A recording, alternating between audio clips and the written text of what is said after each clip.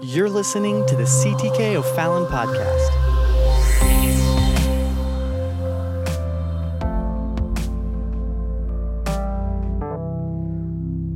If you haven't noticed by now, I hope that they have not done a close-up zoom in on my face this morning. I do have a bandage on my face and was trying to stop that bleeding for the last couple of hours, and it would not. And so I just came on anyway. So I'm going to try to preach and act like it's not here. And you're going to try to listen and act like it's not here as well.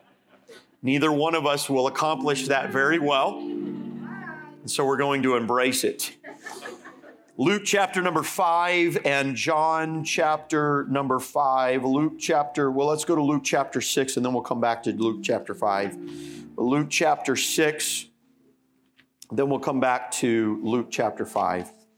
But Luke chapter 6 here, verses 6 through 10. Luke chapter 6, verses 6 through 10. And then John chapter number 5. And we'll go here at verses 5 through 8. Luke chapter 6, verses 6 through 10. And it came to pass also on another Sabbath that he entered into the synagogue and taught.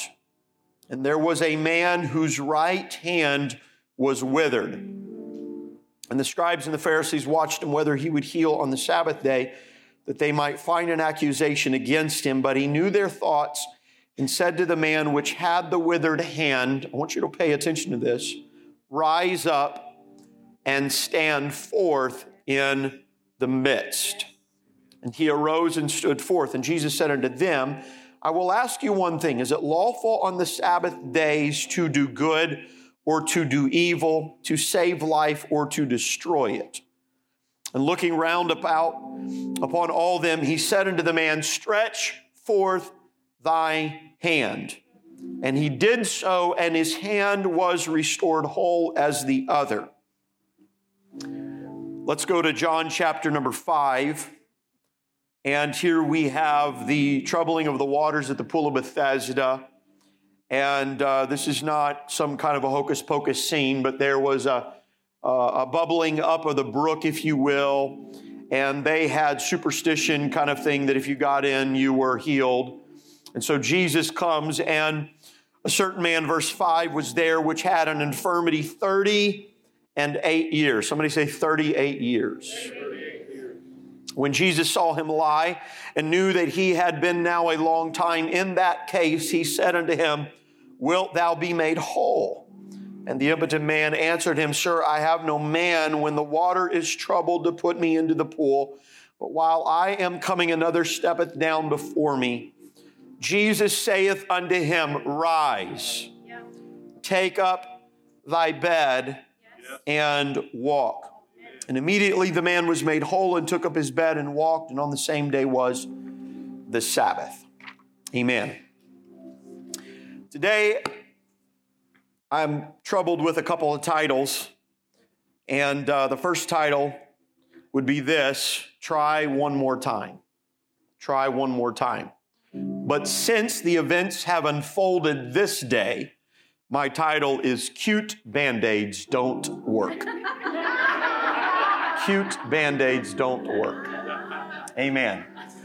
If you would lay your Bibles down, let's ask the Lord to help us today, because I do believe that God wants to speak to somebody very diligently today. Lord, I thank you this morning for your blessing. I thank you for the sacrifice that you gave that enables us to come boldly into your throne room of grace. You see right now every need, every circumstance, and every situation. And I pray, God, your liberty. I pray your divine will and your word in this house this morning. In Jesus' name. Hallelujah. I feel like we just need to take a moment right now just to entertain, magnify the Lord. Welcome him into this place. God, I love you today. Lord, I love you today. Lord, I magnify your name today. God, you are holy and worthy, Lord. We worship you this morning. Bless the Lord, O my soul, and all that is within me. Bless his holy name. Hallelujah, hallelujah, amen. Turn around to somebody and tell them cute Band-Aids don't work. Amen. God bless you. You can be seated.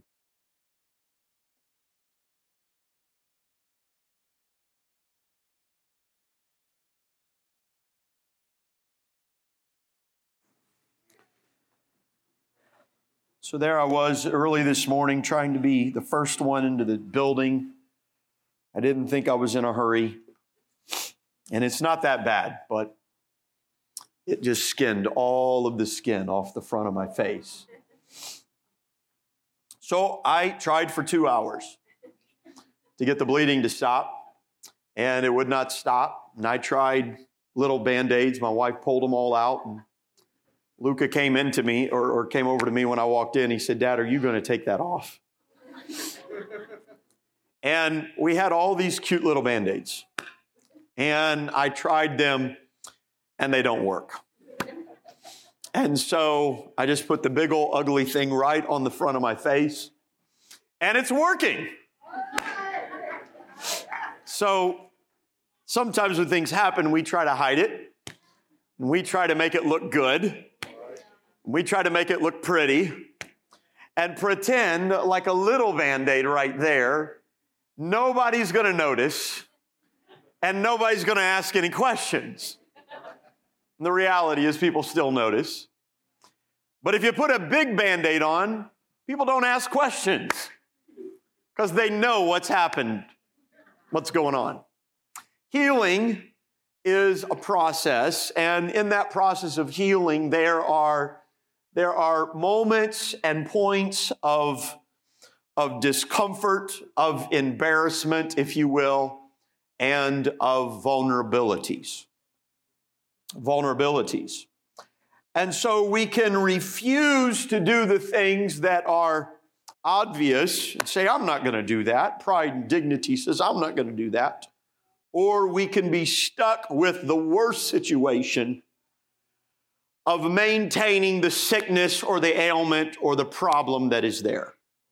And so we do things that are discomforting that we would not ordinarily do because we have a desire to be healed. We have a desire to be remedied. Probably one of the most significant things that happened in my life physically was when I was 9 years old and I broke my leg. You've heard me tell this before of how I spent 2.5 weeks in traction in a hospital bed with weights pulling on me at all different places, and then about 2 months in a body cast, a full body cast. And I will never forget the day they cut that body cast off. First thing I did was ask for a bath. That was the first thing you do when you've been in a body cast for 2 months. And they wheeled me to my hospital room, and the therapist came in and said, "Okay, now we're going to walk." And so what I did not anticipate was the rush of blood that would hit my feet after 2 months of laying flat.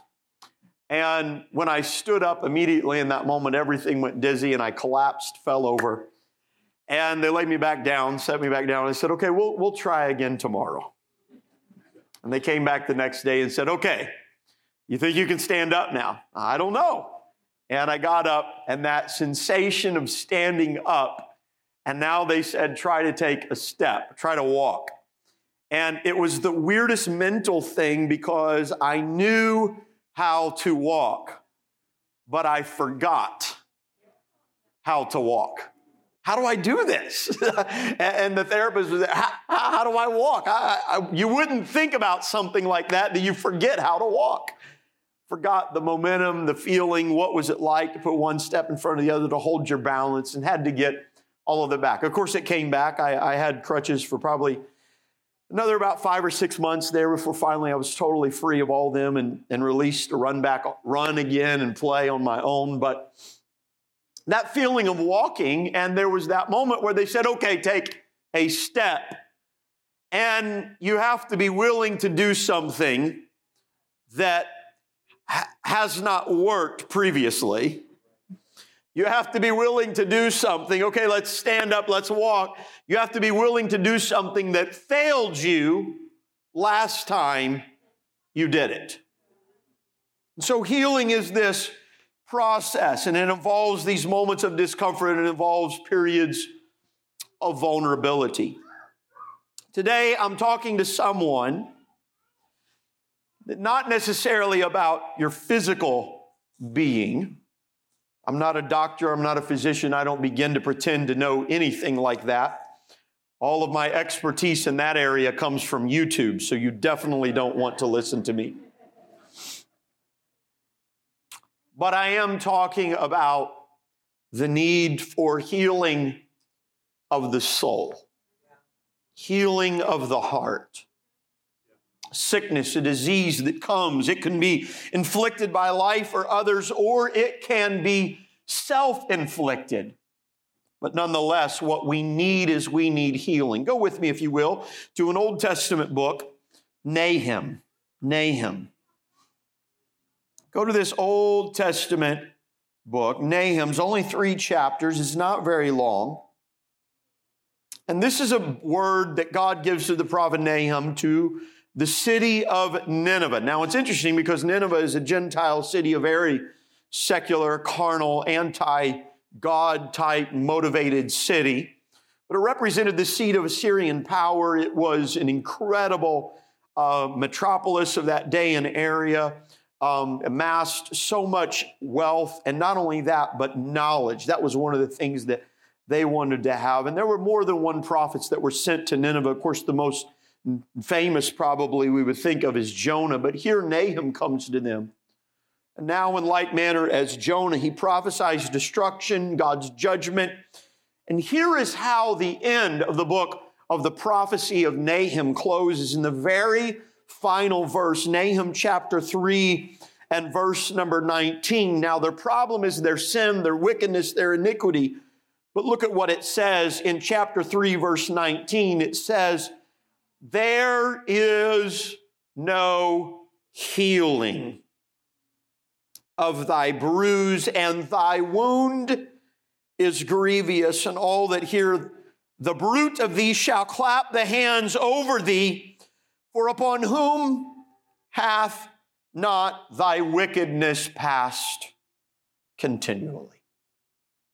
He's illustrating and manifesting, if you will, here the sins of Nineveh that are so great.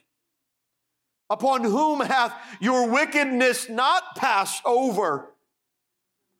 And yet he could have said it's your sin, it's your evil, but he puts it in this process, in this line of thinking. He said, there is no healing of thy bruise. Thy wound is grievous. Sin is a sickness of the heart. It is a sickness of the soul. It is a sickness of the mind. It is a disease that causes us to misplace our alliances, our trust, our hopes. And God says, there is no healing of thy bruise. Thy wound is grievous. What God desires more than anything else is for us to be made whole. Whole. Whole. Wholeness. Does God want to heal your body? Yes. He would go many times in Scripture and he would heal and he would bless. Does God want to bless you? Yes. But there is a wholeness that God wants to put upon each and every one of you. Can I say this today? Can I be so bold today? Can I declare this today that God's desire for you is to be made whole? Amen. Yeah. You heard me quote this verse the last couple times, last couple moments we've been here together. The blessing of the Lord, it maketh rich, and he addeth no sorrow to it. Right. The blessing of the Lord, it maketh rich. Doesn't mean that he's going to fill your bank account with endless dollars. It doesn't mean he's going to give you monetary substance. No. The blessing of the Lord. What is the blessing of the Lord? It's what our dear brother Ryan preached about today, being obedient to God, walking in His will, walking in obedience to His word, the blessing of the Lord.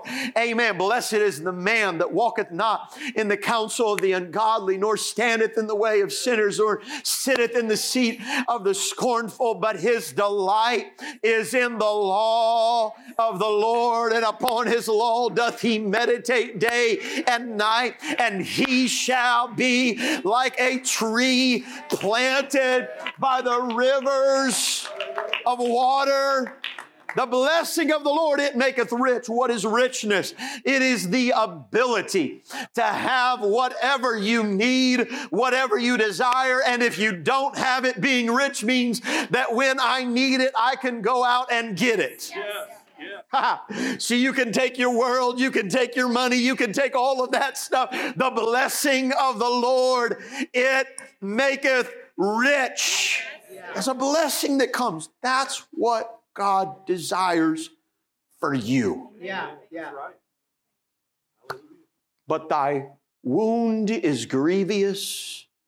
There is no healing, He said, for thy bruise. God's desire is that you would be made whole, to heal. There's someone here today that God wants to heal you. He wants to heal your spirit. He wants to heal your soul. He wants to heal your mind.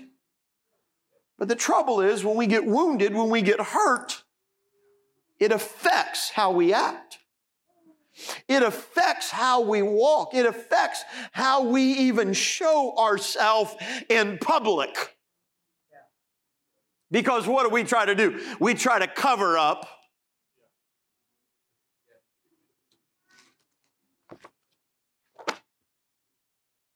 We try to cover up our wounds.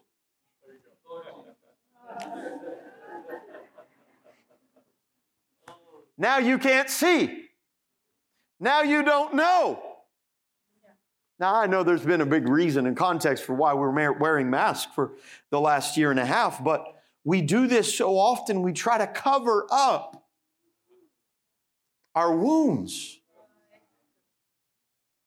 Well, if I can just keep going to church and smiling, nobody's going to know. Well, if I can just keep going and doing this, nobody's going to find out. But inside, there's a wound that will not heal. God's desire is for you to be healed. Now, I got to hasten on because I don't want to take too much time, because this is just a simple word from the Lord, and whoever needs to receive it needs to receive it. We read two passages of Scripture. The first was, both of them were concerning the Sabbath day, and the context of the Sabbath day was the overall message of the passage of Scripture. But the Bible's so powerful, you can't exhaust it. You can't even exhaust one word of Scripture. And so the point that the apostles put in adding the story, that God led them to add the story, was to teach to us something about the Sabbath day, to teach to us that He's the Lord of the Sabbath. But even in the story, there's a moral of the story.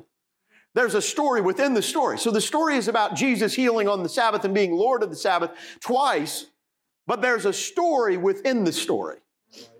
Yeah. And I want to look at this story within the story. Here's the story within the story. There was a man that had a withered hand, and there they are on the synagogue at the Sabbath, and Jesus is going to heal, but they're saying it's unlawful for Him to heal on the Sabbath. And the Lord looks over, and he has someone that probably is doing what we're doing. They're trying to hide their problem. And there was a man, the Bible says, with a withered hand. And so he asked the man with the withered hand, stand up. Jensen, stand up. Isn't that what he said? Rise up. And what does he say? No. What did he say first? Stand in the midst. He said, let's go to the Bible here. Let's make sure I'm in the Word. Luke chapter 6. rise up and stand forth. So stand forth. I want you to come forth in the midst of all the people. Okay, that's good enough. You're good. Rise up and stand forth in the midst. Lord, I just wanted to go to synagogue today. I was just going to get in, have a little worship, hear a nice message, and get out. I dressed up. I wore my outfit that sort of hides my hand a little bit. I was going to stand on the right, turn my face this way so nobody could see. If I just preach like this all day, y'all don't even know. I'm going to sit on the right side of the church. Come on. Isn't this what we do? Yeah. I'm just going to sit in the back today. Nobody's going to help me preach. And here he is, just a good old Sabbath day at the synagogue, minding his own business. The Lord's dealing with somebody else. And he turns and says, rise up, stand forth in the midst. He's looking around. You know how it is, you look around. No, he didn't mean you. And here he comes. And now it is totally on display. It is totally, there's a discomfort and there's a vulnerability. But because of his obedience, the Lord said, stretch forth thine hand. Now, he didn't say this all at once. The story tells us there was a break there. Rise up and stand forth, and then stretch forth thy hand. The Bible says he does what? He stretches forth his hand. When he stretches forth his hand, in the moment, immediately his hand was made whole. We go to another passage of Scripture. Go lay down. Since I've already embarrassed you, go lay down. Go lay down on the stairs. There you are. There's a man lying. I love Brother Jensen. He is always up for a good sermon illustration. He's my man.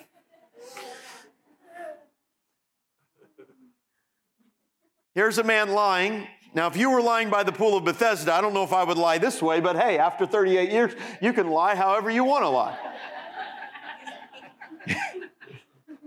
And here's a man laying by the pool of Bethesda, and the Lord comes by, and there was this spring bubbling that would take place in there, and they would try to jump in at that moment.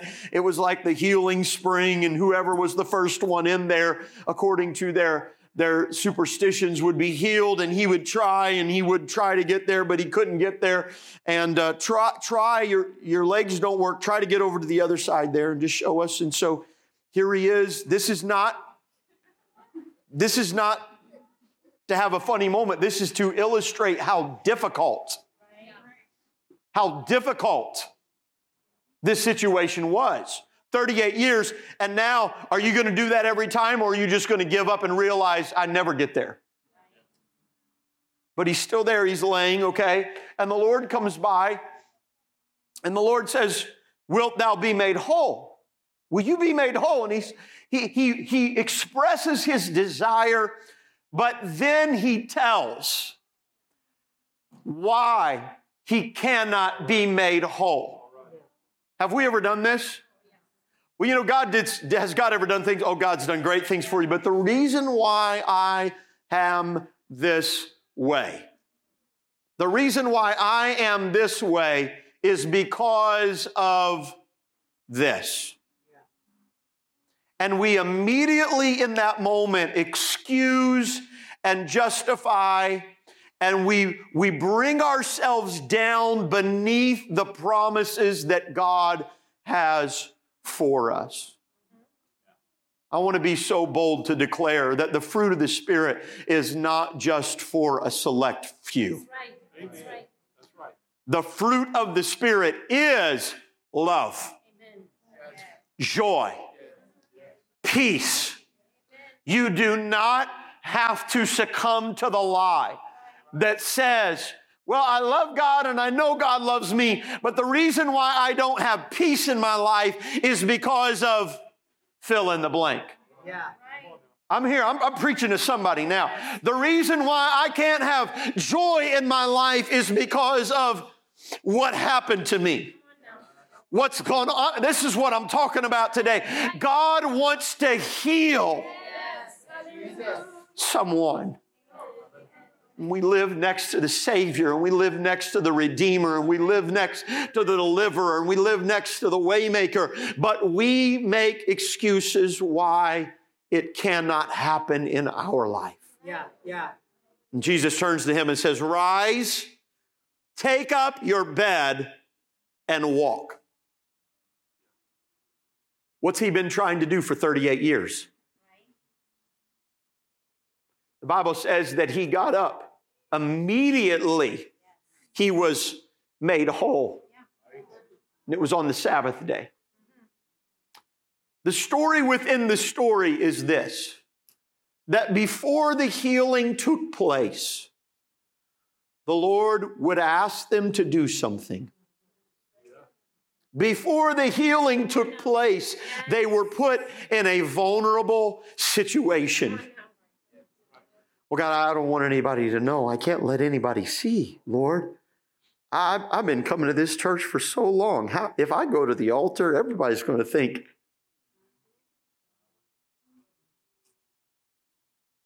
I'm not preaching to everyone in this room, but just like Jesus, he's speaking to someone who needs to try one more time. For 38 years, you've been trying and it wouldn't work, and the Lord asked them to do what hadn't worked. He asked them to do what not only had failed, but he asked them to put effort in something that did not work before. Rise up. Lord, I tried that. It doesn't work. Stretch forth your hand. Lord, every morning I get up, I hope that I can stretch forth my hand. And I can't. God saying, try one more time. In Luke chapter 6, they toiled all night. They fished and they fished. These were fishermen. They knew the Sea of Galilee. I've been there. You can see its perimeter. It's massive. It's large, but you can see its perimeter on a clear day all the way around. They knew the way. They knew all the spots. They knew the places to go. They would fish with the net. They knew how to. They toiled and toiled and toiled, and these expert career fishermen could catch nothing. And the Lord looks at them and says, after all of that, launch out into the deep and let down your nets. Lord, I've tried and tried and tried. God's saying, but this time, your effort will not be based out of your desire. It will be based out of your obedience. Right. You see, we can try, thank you, Brother Jensen, we can try on our own to heal ourselves, and it will not work. But if we would just obey the voice of the Lord. Too often we don't get to the point of obedience because we're not open to the point of vulnerability. Can I say that again? Too often we never get to the point of obedience because we're not open to the point of vulnerability. In our worship, we're Pentecostal, and so we worship the Lord openly and expressly. I would hope to say that we're not just Pentecostal, we're biblical. That the Bible tells us, clap our hands. It tells us to make a joyful noise.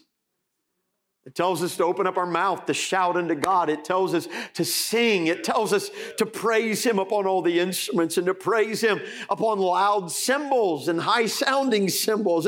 God is worthy of a beautiful, marvelous racket. And we worship Him in many different ways, but not only in that, we come in prayer, and we talked about it. They sang about it today. We bow down and we kneel and we we lay ourselves down before the Lord and we come before the Lord and we magnify Him and we surrender our heart. And in our Pentecostal church tradition, we have, and this isn't in Scripture, I think it has scriptural principles, but it's not written in Scripture, but we have this place up here and we call this the altar. We call it the altar. We call this a platform. The platform was designed for the exaltating of the Word of God. And then there was an altar, and we would come and we lay our lives on the altar. We surrender ourselves to the Lord because we know that the number one requirement for discipleship is daily self-denial. We come to that altar and we submit and surrender our life. I close with this as they come to the music. There are so many precious memories in my life that I have at an altar. The altar has been my friend. Sometimes the altar's not always at the front of the sanctuary. Sometimes the altars have been in different places, different settings. The altar is not necessarily this, but it's what is taking place here that consecrates this as an altar. It's what's taking place. I've made altars many times at the front of the sanctuary. At the church I grew up, I've made altars at campgrounds and camp meetings. I'll never forget, I made a very pronounced altar one time. I'm probably going to tell my age. I think it was maybe 1999 Youth Congress. Maybe it was 2001. I can't remember. Maybe it was 97. I can't remember. You know, when you go into those big conference centers and the grandstands or the stands are there, everybody was packed in and I couldn't get down to the altar and it was just me and God. And I sort of wandered off the side, back around underneath the seats, the grandstands, made my own little private place with the Lord. I had a prayer room in Indianapolis that I would visit and places that I would go pray. Made altars. I hope you've made altars. Make altars where you give your life and everything to the Lord.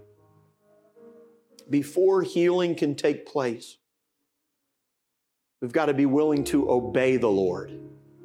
And in order to obey God, it might require some vulnerability and discomfort. That's where pride is such a thief, because pride holds on and says, I got to pretend like I have it all together.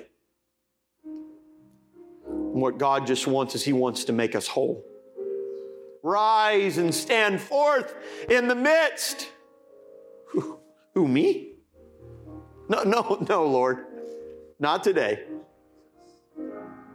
God's asking some man or woman that's holding things in their heart to come forward. God's saying, I'm just wanting you to surrender. Doesn't matter how long you've been around. Doesn't matter how long, what's going on. God's saying, I can heal you. But I've got to obey. Come on, I don't know who I'm preaching to, but will you take the step? Come on, this time you're not doing it because it's your will. You're doing it because there's obedience in your heart. Healing is in the house today. Come on, somebody. Come on, Father. Come on, Mother. Come on, Son. Come on, daughter. In the name of the Lord Jesus Christ, right now, in the name of the Lord Jesus Christ. God, I make myself vulnerable. God, I'm surrendering my heart right now.